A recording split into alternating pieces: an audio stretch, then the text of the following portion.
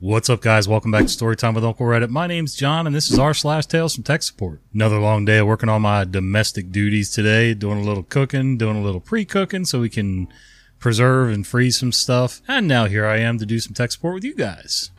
No cats, unfortunately, right now. The vacuum cleaner scared them out of the room a little while ago, and they're going to make me suffer for a while before they come back. So anyway, let's do some tech support. The Enemies Within. I Smell Trout, and Sloppy OPSEC, episode 131. There's a few of these stories, I'll let you guys know right now. There's a few of these stories from this person, Nero Bro. Thank you, Nero Bro, for your contributions, and really appreciate having these stories to read. I'm going to have to go back and start looking for other older episodes, and let's get to it. Hey, that's a long story. Well, phishing reporting tool leaks data to attackers. If you're buying a security tool, make sure you know how it works. During my onboarding, it was clear that they expected some security. They emphasized a few things. The absurd level of 2FA hoops and frequent password changes definitely reinforced that. I was informed that we'd be tested on phishing attempts, and I was trained on how to report them. We have a plugin to Outlook just for reporting phishing. When you send the report, what the plugin does is it saves a copy of the email as an attachment, then emails it to the security group. So I got some really fishy emails, which referenced messages from Teams. It turns out that these are normal, and the messages looking weird is normal. It's not my first time on Teams, but it is my first time getting those emails. I'm on my first day looking at an email that just smells of spear phishing. It's got my name, but nothing is rendering well. And it has no specific details. So I report the email, and that's when things get pear-shaped. After I hit the report email link, it fully loads the email. The HTML, the images, it does all the linking and then packages that up and sends it. Thankfully, this was internally through sloppily generated email. If it were a real phishing attempt, whoever sent it would now know the external IP of my network, that the email was opened, what images I loaded. This is a lot of useful information if you're going to try to manipulate a target. This upset me. If you're going to strangle me with multiple 2FAs a day, rapid password changes, and are going to beat me about the head with a trout over security, don't do the bad thing outside my control. The first ticket I opened at the company was one for me, about this security hole. The security team didn't understand what was happening. Their first response, which I got twice, was, "Don't open the email." And I didn't. The security team's response speed wasn't great. It was a solid 8 emails later before we finally were communicating on any sort of useful level. It turns out they had never really looked at how the tool worked, and its behavior was just that bad. They weren't renewing the contract anyway, so it's gone now. Yeah, I got mixed feelings on the multiple password changes and things like that. There are companies and organizations, governmental organizations even, that'll have you do it, once a quarter is a pain in the butt. Once a year seems more than reasonable to me. Once a month starts getting super stupid, but I don't think it creates as much security as the higher-ups think it does. I like two-factor authentication for some stuff. Some stuff I just don't want to be bothered, so that's why I use password lockers and stuff like that just to make life easy for me. As far as people not knowing how their software works before they implement it, I had no idea how anybody could do that. I had a friend who had a small, like a crossover SUV. It wasn't quite a full SUV, but it wasn't a station wagon either. And they wanted to tow this really big camper trailer. And I said, is it rated to tow that trailer? And they said, I don't know. And they went ahead and paid some company who didn't really give a rat's ass because they were making their money anyway to go ahead and put a tow hitch on. And by rights, this thing could have a tow package, but it was supposed to take the 1-inch shank tow bar. I think that's what it was, instead of the normal one you see on normal pickup trucks and bigger SUVs and things like that.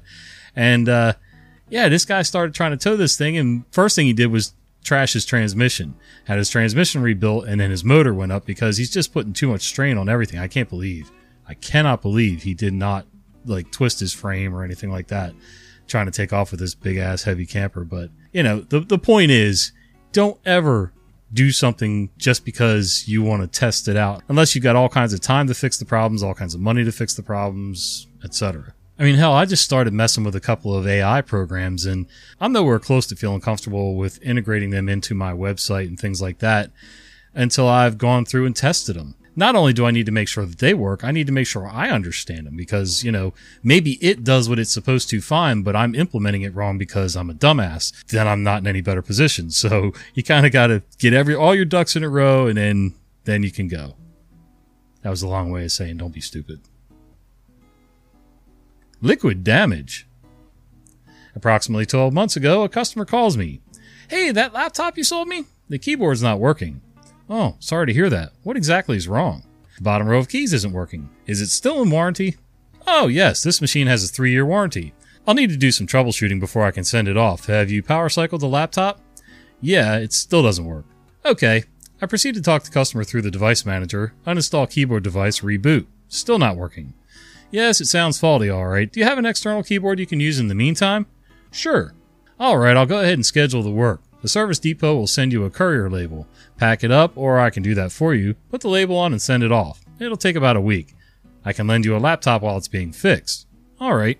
Now, I have to advise you that if they open it up and find liquid damage, it won't be a warranty claim and you'll have to pay them for a new keyboard and labor before they send it back. Well, I can't spare it just now. I'll let you know when I have some time. Apparently, she's not able to spare it for over 12 months. Duh, you just gave yourself away. Back in the days of dinosaur cell phones, flip phones, and things like that, or Nokias that didn't flip, nothing moved on them. The little antenna nub was pretty much stationary and everything. The bulletproof phones. But you could take the batteries out, which was nice because, you know, on a construction site, I couldn't hang around a charger all day. And I had texts and phone calls going all day long. And I had a cordless phone with a landline at my job, construction trailer.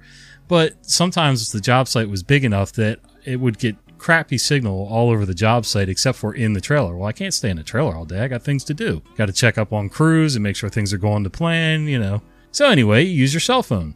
And this was back in the day when cell phones were pretty expensive to run. Anyway, having a spare battery was cool. I had an extra battery that I always kept charged, and about halfway through the day, I was able to, and I had actually a second Nokia phone, same model, but the phone was kind of crappy, but it would allow the battery to charge with the charger hooked up to it. So what I did was I would put the dead battery in the crappy phone, stick it on the charger in my truck, put the fresh battery in my phone, and then go about my business.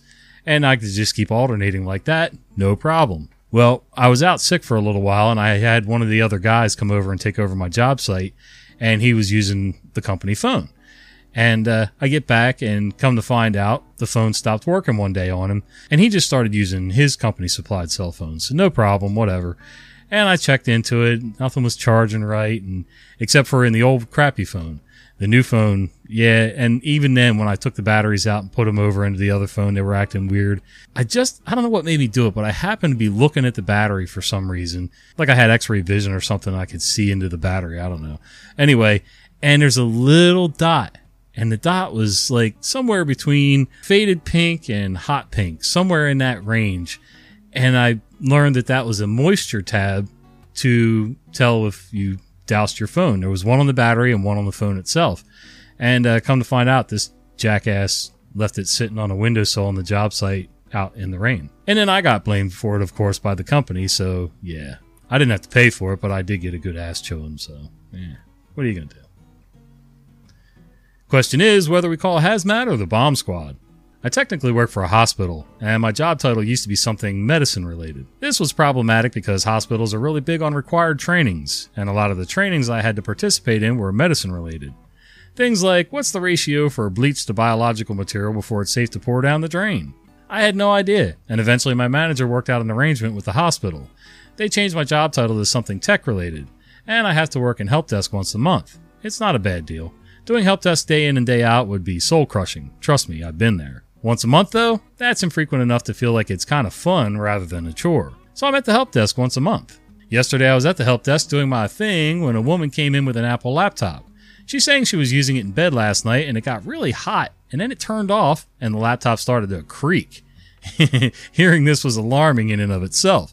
But then she brought the laptop out of its bag and I saw something you never want to see up close. The battery was no longer a battery. It was the spiciest pillow I'd ever seen. The actual outer layer of the battery, mostly intended to keep the battery rigid, was stretched and torn, and the inside liner of the battery, mostly intended to keep the battery from bursting, was starting to bulge out. I could see this because the bottom portion of said laptop was bent to such a degree that one of the screws had actually popped out, and the pillow was easily visible. I promptly skipped back 2 steps myself, and in the calmest voice I could manage at the time, "Ma'am, I'm going to need you to take several steps back away from the laptop." And then followed that in a louder tone reserved for when someone's doing their best to stay calm, when all they really want to do is shit their pants. "I need everyone at least 6 feet away from this portion of the desk, please." Everyone promptly withdrew while the woman was still standing there confused. "What? What do you mean? It's just a laptop." I grabbed a full timer and quietly asked him to track down the thermal camera. I had to ask him twice since he was just staring at the laptop, not unlike someone might do if a train accident is imminent. Then he nodded and disappeared into the back. "Ma'am, please take 2 big steps backwards." "Was it hot when you took it out of the bag?" I asked, mentally crossing my fingers that it wasn't. She staggered back a step. I don't think so. Why?" I was still staring at the laptop. "If it's hot, we need to call the fire department or possibly the bomb squad. If it's not, I can just call hazmat. Laptop batteries explode if they start to bulge like that." Her mouth opened and closed a few times without making any actual words come out, just vague noises.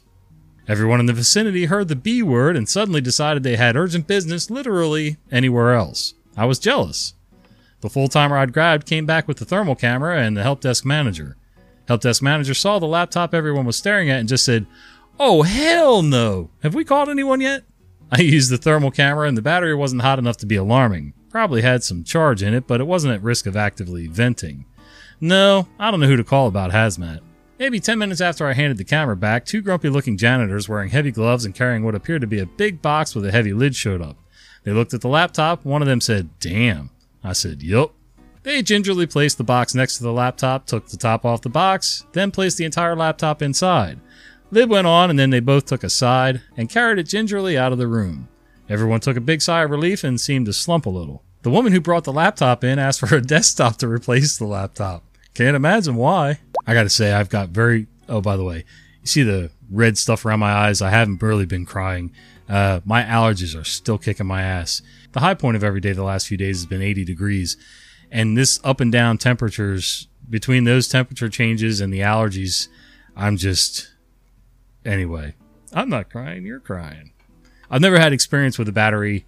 I mean, I've had them get a little puffed out, but I've never had a battery actually get to the point where it looked like it was bursting at the seams. Like, do you remember, I don't know if any of you guys are old enough or, made popcorn like this. We always made regular popcorn in a pan, just pour some in on the bottom and with a little oil and make popcorn. But a lot of my friends, their parents would buy them the Jiffy Pop stuff. It's like a foil pie pan with a lid on it and a built-in wire handle, and you just put that on. It's all ready to go, all in one shot. No mess. You throw the whole thing away when you're done. Well, as the popcorn pops, the foil on top expands with it until it kind of pops open at the top so the steam comes out. And that's what this story reminds me of. I've never had a battery do that, but I can imagine that those batteries would cause a lot of havoc. Even if they didn't explode, just catching fire would be an issue. So, The Enemies Within, another one from NeuroBro. The network is flat, episode 130. As usual, cities, countries, etc. are obfuscated. It's easy for you to say. So I'm new at this MSP, and I'm expected to be able to diagnose network issues. Now, I'm sitting here trying to figure out what is where. I spent a whole month trying to get a grip on what their network looked like, and when pressed, the customer's internal IT kept saying the network was flat. No matter what, the network was flat. And last week they started using a new IP range, and were yelling at me about why I couldn't route to the whole network. Let's talk about how flat that network is. There's a core network in Nairobi. They have another network in Casablanca. They have a satellite office in Austin. They have 3 data centers which don't correspond with those cities. They have several physical offices with their own switches and networks in them. They have a firewall cluster that I don't get access to. They have multiple separate cloud-based server clusters. So there's tunnels between sites. Tunnels between server clusters, tunnels between data centers. Users can connect through 2 separate VPNs that have different entry points. And the routes on each of these links aren't coherent, and IP space isn't recorded anywhere. If their network is flat, so is Dolly Parton. If their network's flat, a London black cab is a sports car. If their network's flat, I'm a capybara. Capybara, that's like that big giant rat looking thing, isn't it? I don't know what flat network means, and I haven't looked it up, so you guys, I'm going to have to rely on you guys to tell us down in the comments below, but sounds like a whole lot of headache, especially going between countries, between towns, between whatever, and probably somebody who didn't know what they were doing, somebody probably had an expert at each location setting things up, but they were totally different. There was no continuity, and I don't know if it works like that with networks, but everything else seems to go kerflooey when you have situations like that, so I can only imagine. And Nero Bro again. The enemy's within. This is critical. Yes, we can do it, but you do it. Episode 129. Yup, I'm still doing this. The break was due to burnout. I'm sure you can imagine why. So I work for an MSP now, as opposed to an ISP. And boy, things are a lot less clear around the edges. Too long didn't read? Tell your MSP what's important to you. If you're doing the same job internally, you should examine your tools too. Today's tale is about monitoring. Borant Corporation has a FTP site they need to be up. It's critical to their processes. If it's down, lots of people can't submit work. So it's a big deal. They don't use the built-in programs to do their SFTP. They have separate paid-for SFTP servers, which is unstable. They pay us to maintain their servers and monitor things, which is a good place to be in. But they also get to run wild with what software they install and what's critical to them. Somehow they have no responsibility to tell us how things are supposed to work and what's critical. No, this is not a healthy relationship. 3 days ago, the server process stopped running overnight. The first on-call I got on this was okay. Lucia Marr, the knock nerd, had mostly handled things on their own, but we discussed things, and I double-checked their work. Everything seemed fine. I verified things were working as best I could. 3 hours later, Hecla called, 2:19 a.m. Hecla works for a company we hire to answer phones overnight and do minor work. Hecla was absolutely fixated on what the call was categorized as and what level it was. Every time Hecla stopped speaking, I asked who called and what the trouble was. But more excuses of why they decided to call spilled forth. It was a solid 2 minutes into the call before I got them to stop and tell me what the heck I was going to work on. It turns out it was the same FTP issue. I was not pleased after that interaction. In the grandest of great decisions, the department I work for is separate from monitoring, and there's no clear path to communicate between my department and monitoring, but I was able to wrangle admin access to the system a while back. I was able to find a tool within our monitoring system that's supposedly able to monitor what processes are running on the Windows machine, so I turned that on. I've never seen the alarm trigger. This, in my opinion, is not a good technique for monitoring. Processes fail and don't shut down all the time, so while it's monitored poorly. This is a limitation of the tool we use. Let's say I'm not a fan at this point. There are some workarounds, like you can write a script on the host server that does better checks, then reports back to the monitoring program. It might be time to describe the environment a bit. I work for the MSP, we'll call us Valte. Borant runs their own IT department, network department, and monitoring environment, in parallel with us. There's literally 6 cooks in his kitchen, and everyone wants to protect their territory, and everyone has a really serious dose of "don't blame me" going on. What's important here is Borant runs a different monitoring program internally, and one that I know well.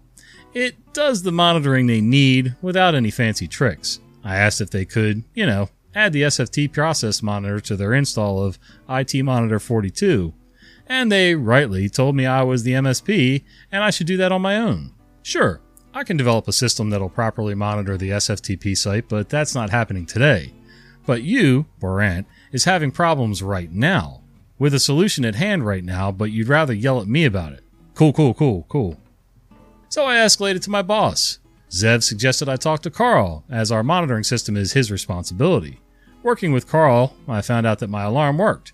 Seeing I'm in engineering, it's not my job to watch alarms, it's the NOC's job. The NOC hasn't been following up, and Borant is mad because they're seeing hours of downtime on this SFTP process. Carl set the alarms I set up to be our top-level alarm, so maybe we'll get told about them in time now. Now we wait. I have a deliverable in 90 minutes of what we're monitoring for Borant and how. And somehow between now and then, Zev and I need to figure out how to say that Valte Corp isn't incompetent at the same time as telling them the problem only might be solved. And the worst bit? Borant has tickets open with another vendor to find out why their SFTP service keeps dying. So this is just about getting janitors to keep the mess swept up. Holy cow, there's a lot there. Sounds sort of like the last story where, too many cooks in the kitchen. Well, OP already said that. Really what you need is one person or one company to head all of it. Even if you don't physically handle the processes, at least, when I was a construction superintendent, we were a contracting general contractor. We would actually hire all the people that we needed through the process and run it for the owner. We were there for the owner's interest. Well, I mean, everybody's there for their owner's interest and the pay. But the point was, we were the sole contact from the owners, the architects, the engineers, and the subs, and everybody else.